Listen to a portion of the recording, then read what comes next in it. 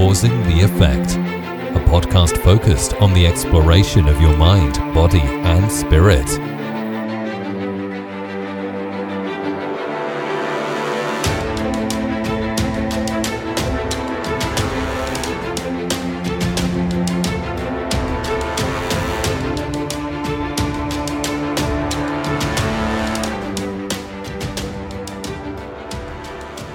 Yeah, what is going on, Causing the Effect community? I have a very special guest here today, a very enlightened cat. I'm going to call him just Swami, but I will let you introduce yourself, sir, to everybody and give a little flavor on your background. Hi, everyone. It's a pleasure to be here. Nice to meet you, Scott. Pleasure, my friend. I'm from the Netherlands originally. I now go by the name of Swami Purna Chaitanya. Swami, of course, being more like a title, like a monk, you can say, of the Vedic tradition. And Purna Chaitanya is the name that my spiritual master has given me, as it is a practice when someone dedicates his life to serving society, to become maximum useful, you can say. Earlier, I had a much easier to pronounce name for many of you. I was called Alexander. That's how I was born and raised in the Netherlands, in a town close to Amsterdam. My mother was born in India. She was half Indian, so that makes me 25% Indian. Okay. But she grew up in the Netherlands. She didn't speak any Indian languages. But then in some way, I guess both my parents had an inclination towards, let's say spirituality. They both studied psychology. And during their university time, they tried a meditation course. They loved it. They started meditating regularly. And then even though later on, as me and my brother were born, after some time, it became maybe I don't know if it was like a daily practice. But then I remember when we were small, sometimes we used to, we used to see, and then they'll say, okay, we can sit together. So maybe once a week, it's like, okay, you can sit with your eyes closed, try not to think of anything. So even though it was like a very playful thing, it was like an early on exposure to that some of these things exist. So as I grew up, that remained with me. I had this interest, curiosity to learn more about the Eastern traditions. I used to do different martial arts, judo, taekwondo, aikido, wushu, kung fu, ninpo bujutsu. It's a Japanese martial art. Sure. Ninja martial art. So I was doing all these things. And along the way, I realized that it was more the discipline, the whole idea of a tradition, learning under a master, and that aspect, that element of mastering the mind, meditation, that really attracted me the most. It was not so much the fighting part. So then after some time, I kind of transitioned into focusing more on that. And I was looking for something authentic. I read a few books, you see stuff in movies. Sure. And then when I was 16, I met the person I now call my spiritual master. His name is Sri Sri Ravi Shankar. He's a globally renowned, revered humanitarian, spiritual leader. And he's the founder of the Art of Living Foundation. So I met him in Amsterdam, not like on the street, but he was there for a public talk, a discourse on human values and spirituality. So somehow we got to know about it. We went for that talk. And then that really struck a chord. For me, of course, he matched the idea I had, because when my mother told me, there's a spiritual master coming from India, you think of a guy with long hair, beard, with robes. And it was like that. So I was like, oh, wow, because where do you find a real spiritual master? So for me, that was something, it sounded very magical, very interesting, exotic. But then when I met him, hearing him speak, to me, it was a beautiful blend of being grounded, down to earth and practical, and at the same time, something very profound. So his language was very simple, nothing hi-fi, nothing condescending or very abstract. But at the same time, that simple language, through that simple language, he was able to convey such profound wisdom. And his whole demeanor, like he definitely looked like very enlightened, but at the same time, he was so chilled out. He was so down to earth. He was, after the program, like he came down from the stage. It's a big hall we have in Amsterdam where big events happen. He came down and he was there for like another 1 hour meeting people, if anybody wanted to greet him personally. So that left a lasting impression. And also the fact that he conducted a guided meditation that felt like 2 minutes, but 25 minutes went by like that. So for me, it was like a turning point, I would say, where I felt, okay, I found what I was looking for, something authentic, someone who can really teach me about these things. And I started doing some of the programs that the Art of Living Foundation, his organization, offered about meditation, breathing techniques. And then I met him a few more times during visits of his to Europe for meditation retreats and things like that. And then after completing my university studies, I thought, let me go to India I want to go even deeper. I want to really learn about these things more in depth. I want to experience more. I thought, let me go for 1 or 2 years. I can be part of the service initiatives there, do some volunteer work, and at the same time, deepen my understanding of some of these practices and this ancient wisdom. And after 2 years, I felt like, this is so much more fulfilling than going back to my 9-to-5 job. And I had the freedom to make that choice. So I chose to continue that. And now for the last more than 15 years, I've been, I'm still, like you can say, a volunteer, maybe not full-time. Now I'm a lifetime volunteer, but I travel, I conduct various programs, everything from yoga, meditation, teacher training, retreats, oversee various service projects for the organization. And along the way, he gave me the honor, the privilege to be initiated as one of his swamis. So I also represent that spiritual aspect. That's me trying to put it into a nutshell. Dude, that is so cool. So now if I do the math right, you're in your early 30s?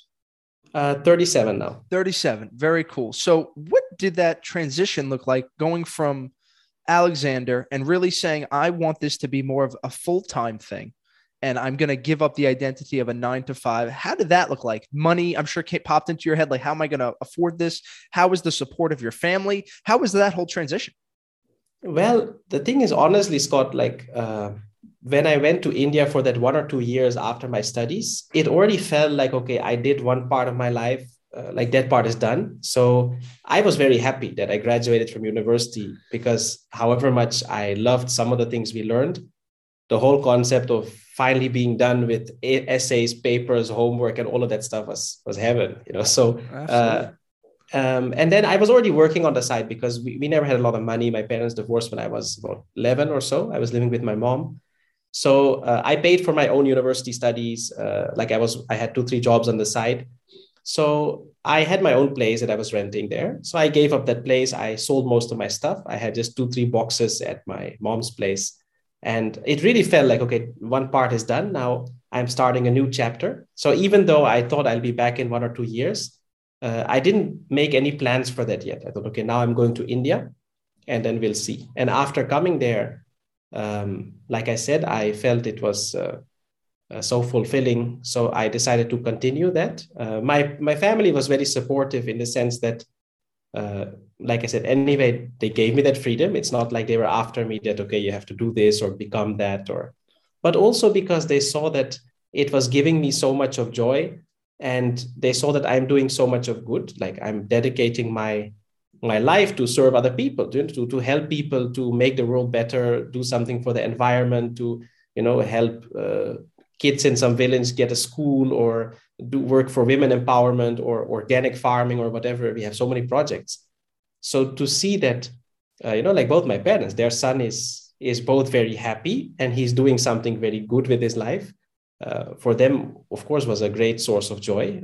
Didn't mean they didn't miss me. I mean, they would have loved me dropping by every weekend. But so that full support was there.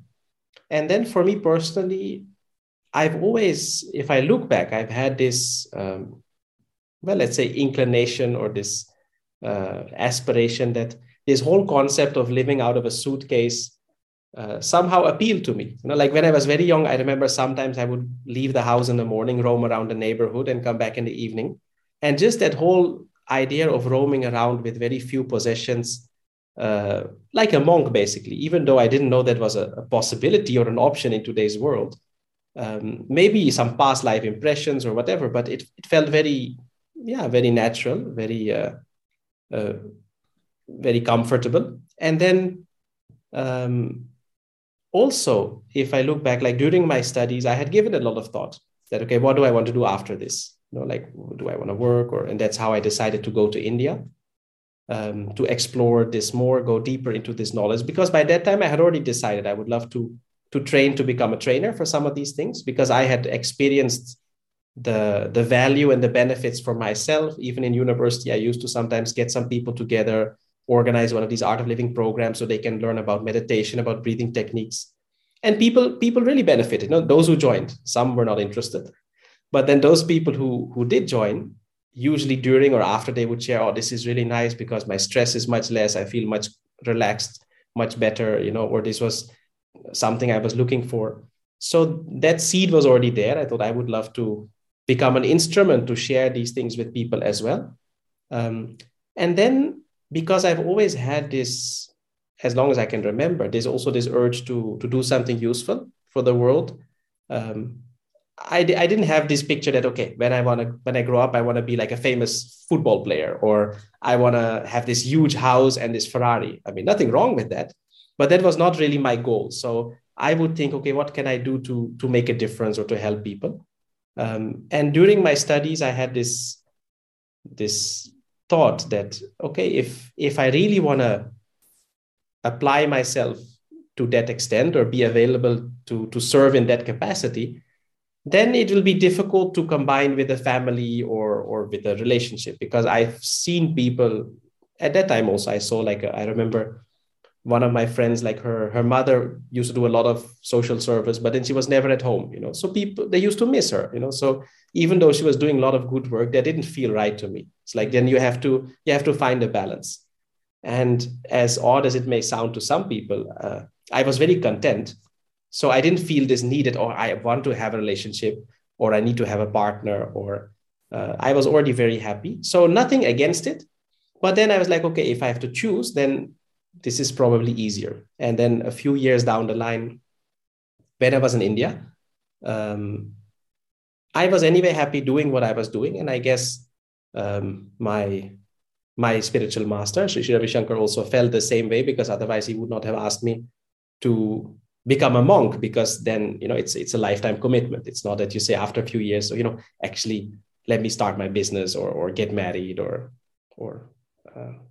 things like that. So I guess I was just very content. I mean, I still am. Yeah. Sure. And I felt this calling that, okay, let me see how I can contribute. And this continues to be something that I ask myself every once in a while, that, okay, what is the best way I can contribute where I am right now?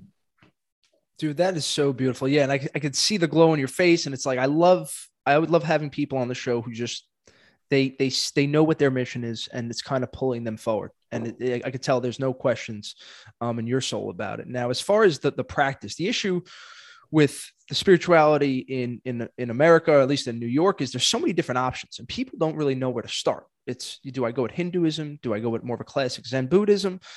I know it sounds like Hinduism kind of fell in your lap here, but were you dabbling in other kind of areas before you ended up making that big leap when you were 16? And what kind of made you gravitate towards Hinduism? So, to be very honest, I read quite a few books about Zen Buddhism as well. For me, I think for most people, it was this inner thing, like you're looking for something, but you don't know exactly yet what it is or how to give a direction to it. So I think for me, the thing that made it maybe very easy is that I felt that connect with my master. So if it was not that, okay, I decided, okay, it's going to be Hinduism, like I have these different options, and okay, I like this principle, or I like this color, or I like this style, or he could have been a Zen monk, then I would have ended up being a Zen monk, maybe. He could have been something else. So for me, it was very personal, because when I met him, like I said, I was reading different books. I've seen different documentaries, movies. You hear about things. And I knew that I was looking for something to uplift the spirit. If we talk about spirituality, a beautiful definition when someone asked him, my master once gave us, that spirituality is anything that uplifts your spirit. So you're looking for something to feed that, or to nourish that, or to experience that. And when I met him, like I said, there was a connect. I felt, okay, I finally found someone who who is really authentic and who can make me reach there. Because despite of reading quite a few books, seeing movies, all of these things, I also realized that if you really want to progress, it's very difficult to figure it out by yourself.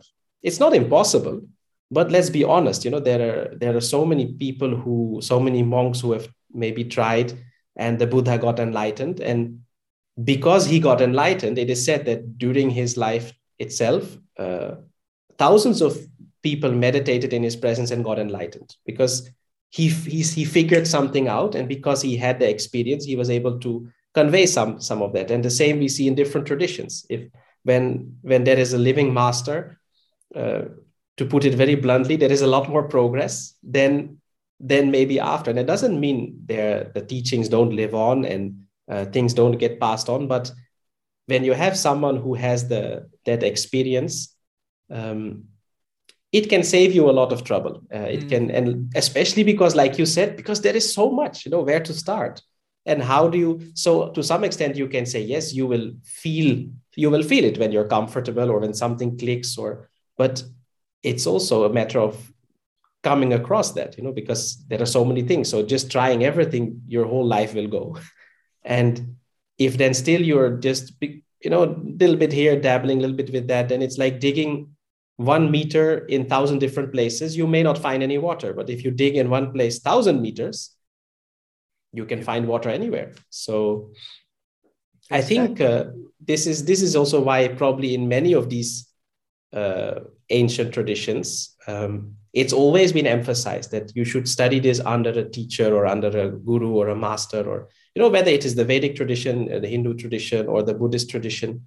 I mean, the Buddha made it very clear. He said, Buddham Sharanam Gacchami. So you have to take refuge in the Buddha and the Sangha, the community. You have fellow practitioners will help you, those days when you don't feel like it. Also, they say, okay, come on, yes, whatever, do your service or do your meditation. And the same we see in the Vedic tradition. They say, no, you should learn it from a master, because otherwise there are so many places where you can get stuck.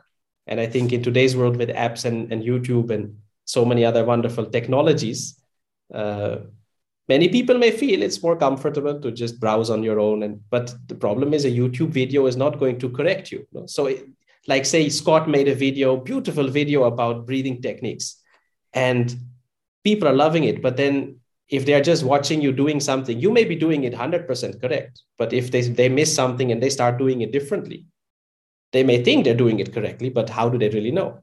Mm-hmm. Yep. And even if you're doing it correctly, because there is this thought that, but how do I really know if I'm doing it correctly? That doubt itself can become a big obstacle.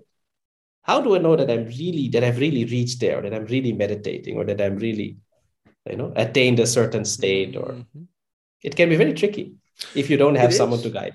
No, and you're nailing, like we've been talking about this. I would say the listeners are more, not the beginner meditators, more an experience, 2, 3, 4 years. I'm on my 5th or 6th year. And this is the issue we're having. It's like, I'm listening to Alan Watts, I'm doing my YouTube, I'm doing this. And people are asking me like, Scott, what's this next step? Because it's almost like you're a little frustrating. And I felt exactly what you were saying of, I'm like spreading myself a little too thin here. I'm going a little Zen Buddhism, I'm going Hinduism, I'm going Tibetan Buddhism.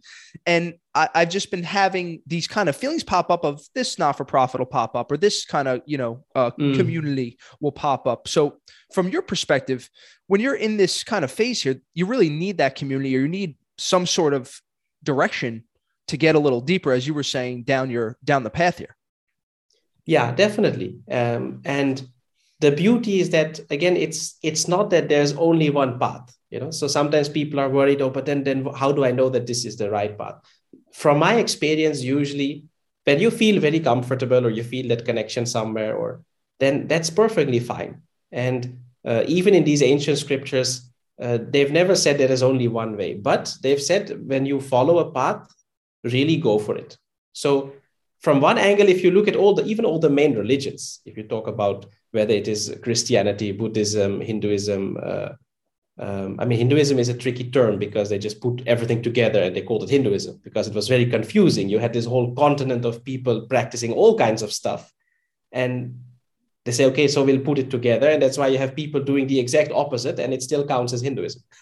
But if you see most of the main traditions, there is this concept where they say, follow only me. Like if you've seen in Christianity, Jesus said, okay, I'm the only way. You have to go through me to go to the Father. There's no confusion about it, one way.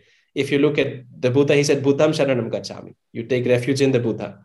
No confusion there. If you look at the Bhagavad Gita, one of the main scriptures that the Hindus follow, then in that Lord Krishna said that you take only refuge in me. Ma mekam sharanam vraja. So they're all saying, follow only me. And it doesn't mean that the others are not right, but they're saying that because if you're going a little bit here and there, you're going to get confused. And this is true. I mean, everybody has their own way of explaining things. And they may be talking about the same thing, but it's like you're in Brooklyn, for example. Now you want to go to Manhattan. And to go from A to B, there could be so many roads, or you could fly, you could take a chopper, you can go by foot, you can take a bicycle, a car.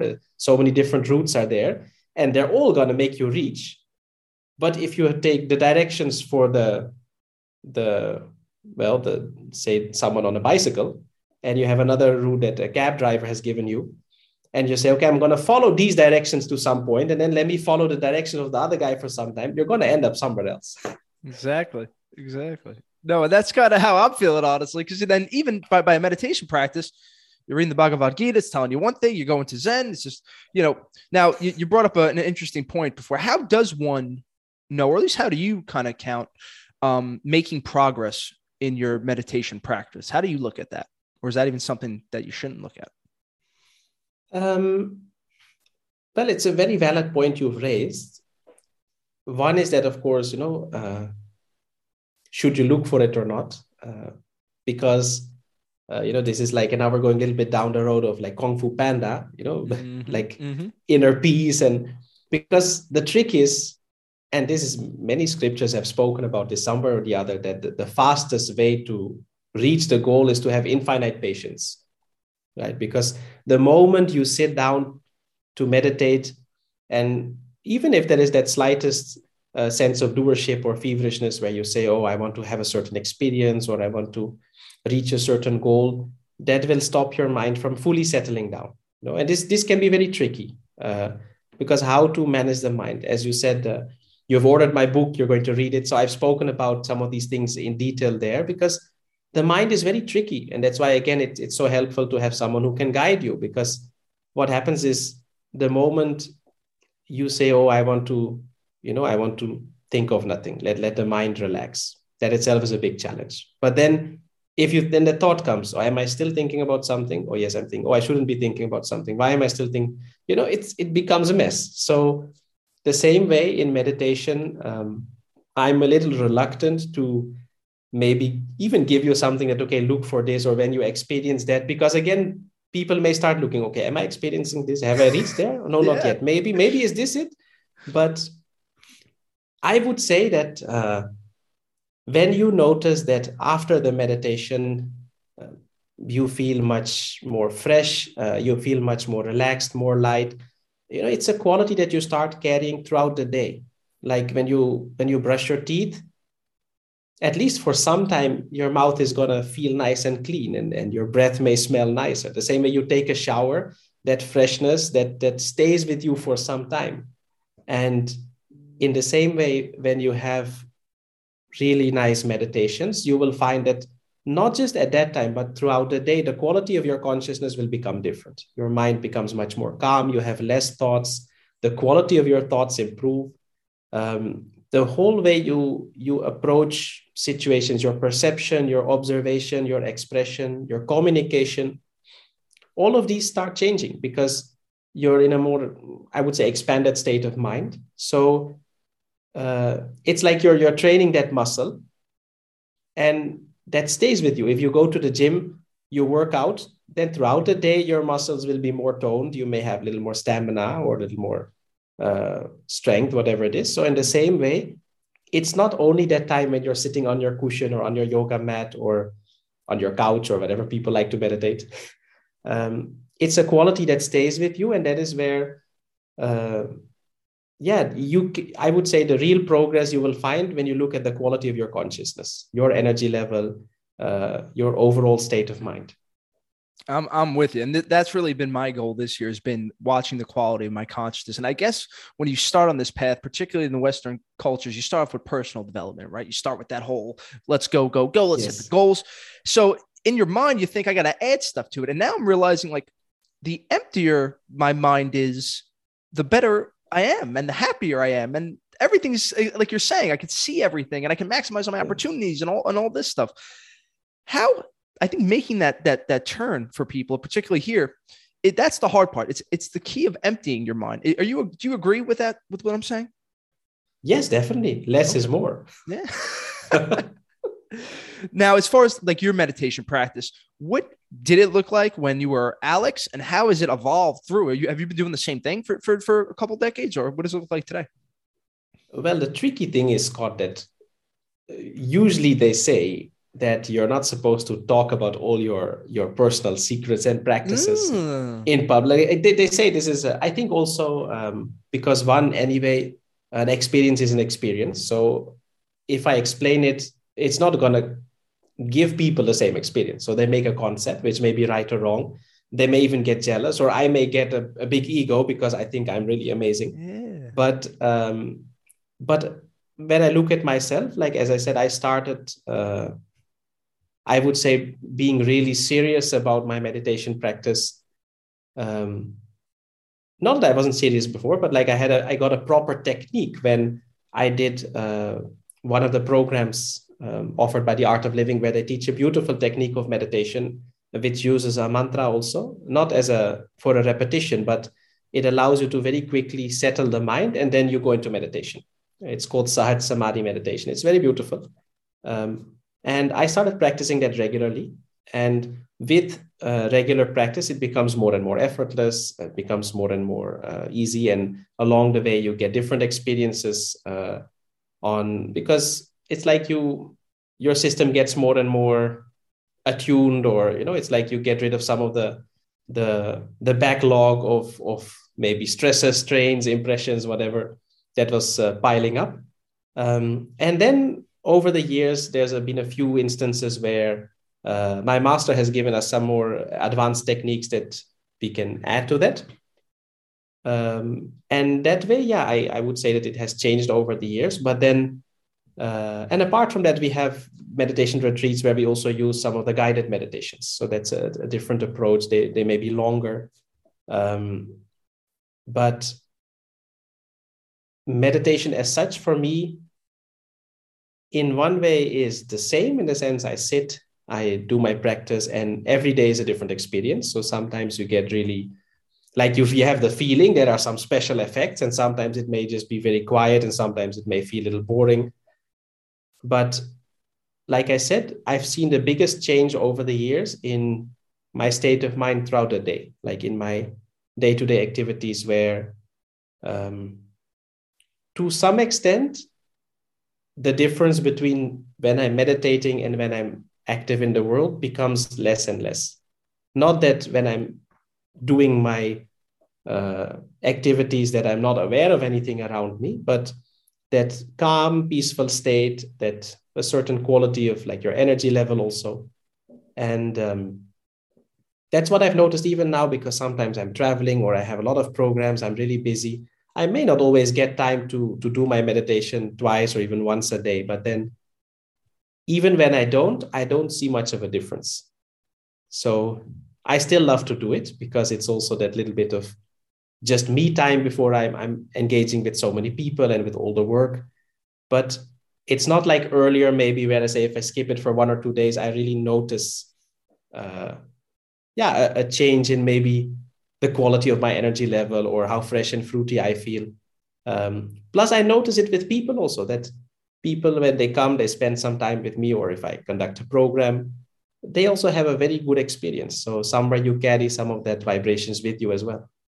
Absolutely. Wow. And I love that answer, because I've read that it's a little bit of a secret, not supposed to. And I love that you said that, because I like how you're taking the approach of like, you kind of got to figure this stuff out on yourself, on your own, and figure out what works for you. Because I think a lot of people try to push their certain agenda. And I just love that you're coming from it such like with an open mind. And it's tricky, because sometimes that's what happens, right? You read about someone saying, oh, and then this happens and that happens. And then you go and sit there and you're waiting for that to happen. And then that becomes an obstacle to really doing your practice sincerely. And even if it doesn't happen, and sometimes people get discouraged because why is it not happening? Or for God's sake, or I've had like people coming for a retreat. And then afterwards, when you ask them about their experience, they said, yeah, it was nice, but I don't think I meditated. And I asked them, but how do you know? Well, I didn't see any light. Because the guy had read somewhere that when you meditate and you see a light, and he was waiting for that light to come, and the light didn't come. And he was like, oh man, I had a nice time. I felt very peaceful, but I didn't meditate. Why? No, I didn't see the light. So it's a shame. Right? No, I like because that. you get stuck with these things. Yeah, no, absolutely. Now, how do you define happiness or joy? And what has been the main component for you to maintain that throughout, I'm sure some trials and tribulations throughout this process? Well, for me, I think it has been a journey of realizing and becoming maybe even more acutely aware of the fact that we actually don't need a reason to be happy. You need a reason to be miserable. Mm-hmm. And time and again, like different examples, different situations, my master used to tell us some stories or explain some things or in some of the programs. And it really struck me that, sometimes you feel really good, you have a nice day, or you wake up fresh, and people may even ask you that, why you're so happy. And it's very difficult to pinpoint. You say, oh, I don't know, I just feel good. Oh, I feel nice today. But if someone is miserable, God forbid, if you ask them, dude, what happened? Oh, why are you so sad or happy or frustrated? You get the whole story. Oh, this guy said this and that happened and they didn't go and God knows what. So if you really look at it, we don't really need a reason to be happy because it's our nature. And of course, many of these ancient scriptures also tell us, nature is joy, it's happiness, it's peace, it's love. And in small children, we see this. You can take small kids anywhere across the world, unless they're in a situation where it's really stressful, even for them. Otherwise, they're perfectly happy just playing in the mud. They're playing with a pebble or with God knows what, and they're having a wonderful time. So we all had that. You wake up in the morning, you want to play, you're happy, you're joyful. You don't really need anything for that. But then somewhere along the way, it's very subtle.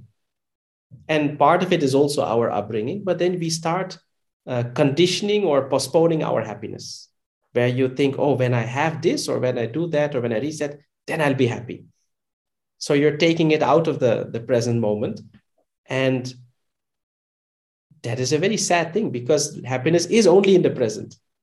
It's only right now. You can only be happy now. And if you look at any of your so-called negative emotions, whether it is anger, sadness, guilt, regret, all of these are simple signs of a mind which is stuck with something in the past.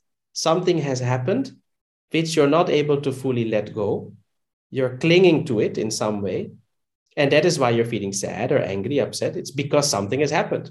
You're angry because X, Y, Z, or because this person did this, or because you feel sad or upset or traumatized because this happened.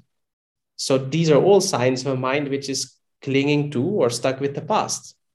And when we look at the future, when mind gets stuck with the future, then you feel anxious, you feel stressed, you feel, these are all for the future. You cannot be worried about last year's exam. No, that's done, finished. How can you be worried? Mm-hmm. Same way, you cannot be angry about something that hasn't happened yet. But then if you look at when you're happy, when you're peaceful, when you feel really good, joyful, you will notice that those moments, you're in the present moment. That moment, you're not thinking about what I still have to do, what has happened with me. And that is why, and this for me was really an eye-opener, that is why anything that brings your mind to the present moment, even if it's for a moment, will give you at least some amount of joy, because it will make you be in the present for a while. And when you're in the present, you're already happy. That is your nature. So when you look at, for example, bungee jumping, why do people like jumping off a cliff where you really are giving yourself the impression that there is a good chance I'm going to fall to my death, I'm going to crash? You're not, otherwise you won't jump, but still you feel like, so that moment, you cannot think of anything else. Your mind is fully in the present and you feel nice. That's why it makes you feel good. That's why people like to drive really fast. Some people like to really speed. because for a moment your mind stops. That's why people like scary movies, thrillers. That's what makes you feel good when people have sex. For a moment your mind comes fully to the present moment. When people eat some really tasty food, what happens? For a moment you close your eyes and you really take it in. You hear some beautiful music. For a moment you close your eyes and you really take it in. So that experience that you're taking in is actually that experience taking you in, where for a moment your mind goes inward, and that is where you experience that joy. And that is why when we are stressed or anxious, even if you have tasty food in front of you, you can't enjoy it because your mind cannot move inward for a moment. So the beauty is of all these practices, what I've also realized is that the more you relieve the mind of all the stresses and strains and this craving, aversions, all these things that maybe pull it out of the present or where it tends to get stuck, then naturally you are already happy. You are already very peaceful. You are very joyful. So for me, that is getting access to that joy of happiness, and then it can become lasting. Otherwise, it's just these fleeting moments because you don't stick there.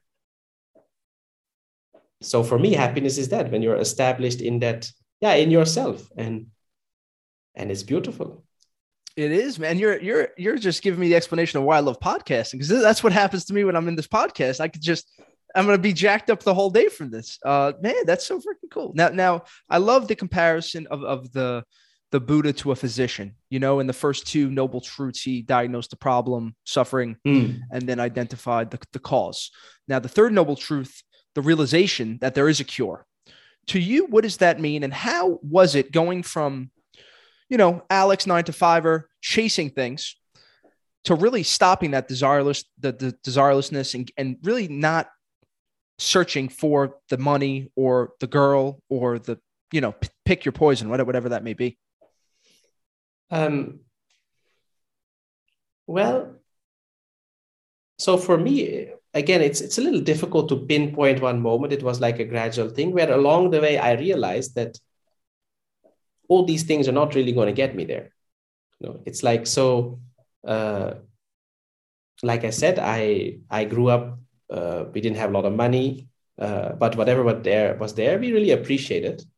But then I also saw that there were friends of mine who maybe had lots of money, and sometimes they were looking much more miserable than us, So it's not that money cannot get you nice things, but it doesn't mean that just having that you're going to be happy, or it's going to take care of all the problems.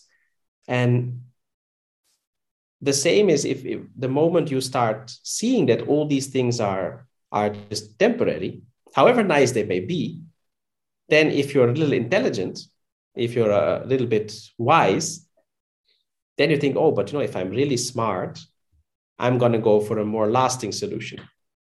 And I think honestly, even if we look at, our world today, one of the reasons that we see many more people who are interested in, let's say, spirituality, who are more interested in exploring yoga, meditation, all of these things, is also a sign of a more mature population, you can say. People become a little bit more aware or a little bit more intelligent or wise because they've realized that, if I just keep doing the same things that maybe my parents were doing or their parents were doing, or that's not going to get me there. Or they've woken up and they realize, but there must be something more.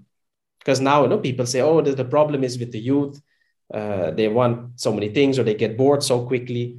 But let's be honest. Now people, when they're 16 years old, they have experienced so much more of the world than people 1 or 2 generations ago, because, you watch movies, you have the internet.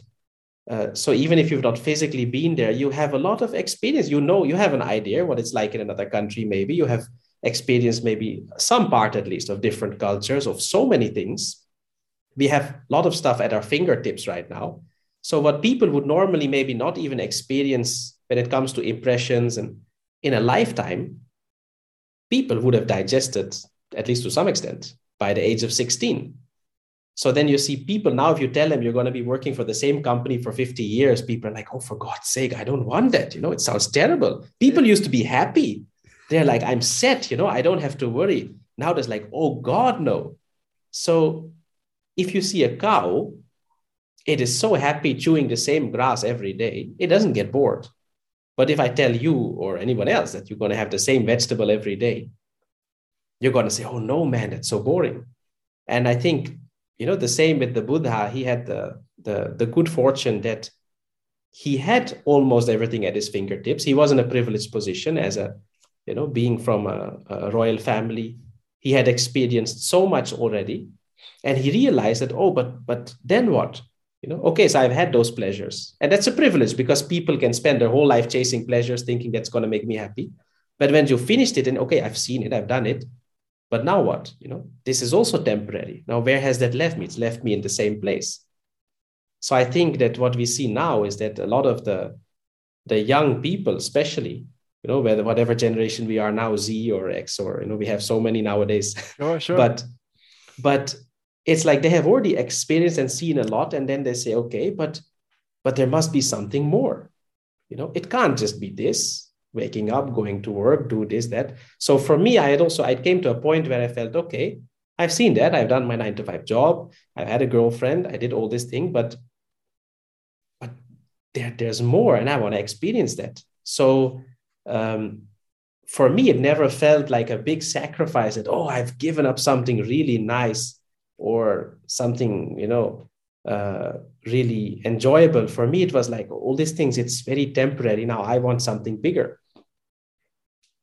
Dude, that you described my 20s, Swami. I'll tell you, because that was me. The 3 roots of evil. I was chasing them. I chased the money to get the power, and then you realize that's greed and desire. That's that first root of evil, and then the second root of evil. With the power comes the ignorance and the delusion, and the destructive urges and stuff. And I usually have to find stuff out the hard way, but that's really an interesting way that you look at this culture of the kids being more mature in a way because they have more exposure to really things that, the baby boomers wouldn't have seen until they were 50, 60 and realized, that that's not the answer. Exactly. Yeah. No, because sometimes people like, I know they have all kinds of things to say about the younger generations, but yeah, we need to look at it like this as well. It's not all bad. Yeah, dude, I'm lucky enough to, we make a little money. We do a lot of stuff. I deal with these billionaires in Manhattan. And this one guy, he's worth $4 to $5 billion. He was mad that his friend was worth $6 or $7 billion. And I'm like, Jesus Christ, you're just there's no way that you're going to be happy looking at it that way. Like, it doesn't matter how much money. Such a shame, no? The dude could have anything. I mean, has anything probably, but yeah. And still you manage to be miserable. Right. And the way you really look at it is I'm aware of this impermanence. I know what makes me happy. It starts in the present moment. And I'm just going to keep that close to me really throughout my day. And I know I'm making it sound much simpler, but in a nutshell, that's what it sounds like. Yeah. And for me, it's not even that like all day I'm trying to be in the present. The beauty is what I found is that by those practices which I do, which is some of the breathing techniques that I learned in these Art of Living programs, the meditation, that already takes care of it. So like in my book, you'll find out when you read it, I've also dedicated a chapter about the difference between meditation and mindfulness. And even though mindfulness is, often now we see those words are used interchangeably. Technically, they're actually very different. But then even when it comes to mindfulness, it's wonderful to be fully with what you're doing. But then if it becomes too much of an effort, you see sometimes that even becomes a big struggle for people because it's very difficult to keep your mind with what you're doing all the time. And even if they are enthusiastic enough to try and make that a part of all their activities, it can also become something almost like a compulsive thing where you keep thinking, oh, I have to be fully with what I'm doing. And it doesn't even allow them to relax in the moment with what they're really doing because they feel, oh, I have to be aware, aware of my breath, of this or that. While real meditation or these practices actually result in a state of mindfulness where it's not so much an effort, but it's just a happening. So I noticed that without much effort, because of those practices, few practices I do, then throughout the day, I'm naturally more in the present. So that makes it sound much less like a burden for people. Yeah, no, exactly. Now this concept of, and again, you're just describing another obstacle. Like, don't put the obstacles in your way. This idea of letting go, right? Really being able to let go. What does that mean for you? And I'll just leave it there. What does that mean to you? Letting go, surrendering. For me, and this is also what I've learned from my master, is that even though we always, not all, let me not generalize, not always, but many times we may feel that letting go or surrendering or is something we have to do and it's difficult or it's an effort, or, it's sometimes we associate it also with sacrifice. It's like you have to leave things that are dear to you or your comforts, whatever, but it's actually happening. It's like my master usually says that, when people ask that it's difficult, he says, you do what is easy. If it is more comfortable, if it's easier for you to keep holding on to your anger, your grudges, you not accepting people as they are, by all means do it. I want you to do what is easy. But the beauty is when you start realizing that letting go is the easy way out, then it happens naturally. At the same time, if you're too tired, you will let go. It happens. Again, it's not something that you need to forcibly do. If you're clenching your fist very tight, you can only do it for some time. At some point, you will have to let go. Whether you like it or not, it'll go on its own. It'll happen naturally. And the beauty with knowledge, with wisdom, with awareness is that it is just making you aware of the fact that you were never in control in the first place. Or it makes you aware that you never anyway owned what you thought you owned in the first place. So the beauty is it's a happening. It's a realization. And it brings a lot of relief, I tell you, when you realize that, okay, I am not my thoughts. I'm not my feelings. Yes, I'm experiencing them, but I'm something more, which is even beyond that.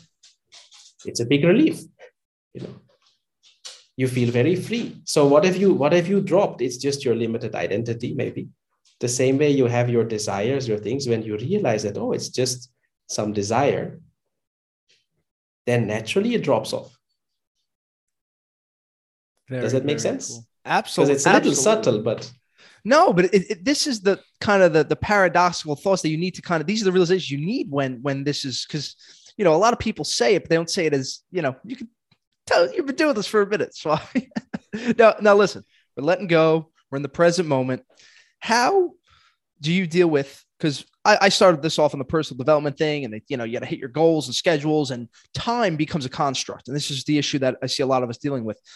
How do you view time? And is it even something you worry about? I mean, obviously you got to be, schedule, and you do your meditations and all, you have to do your seminars. How is your relationship with time?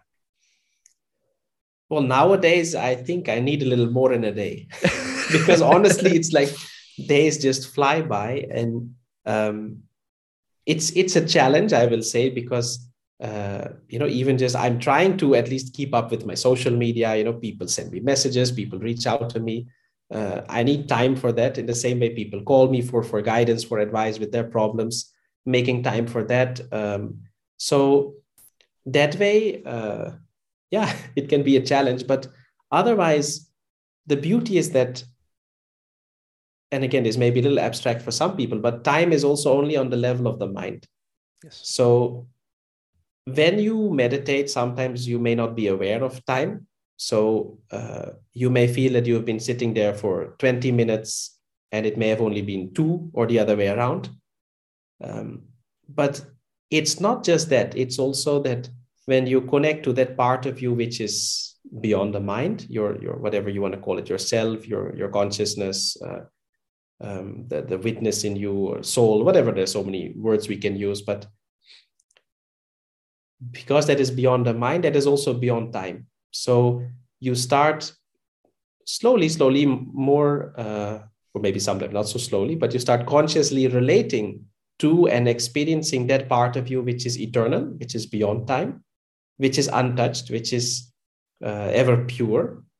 And that gives you a great amount of strength to deal with this ever-changing world. Because we saw in the last 1 or 2 years also, it was crazy for people, so many of the things outside of us that people knowingly or unknowingly were relying on for their sense of security, their sense of peace of mind, started shaking, whether it's your relationships, hanging out with your friends, you can't because there's a lockdown.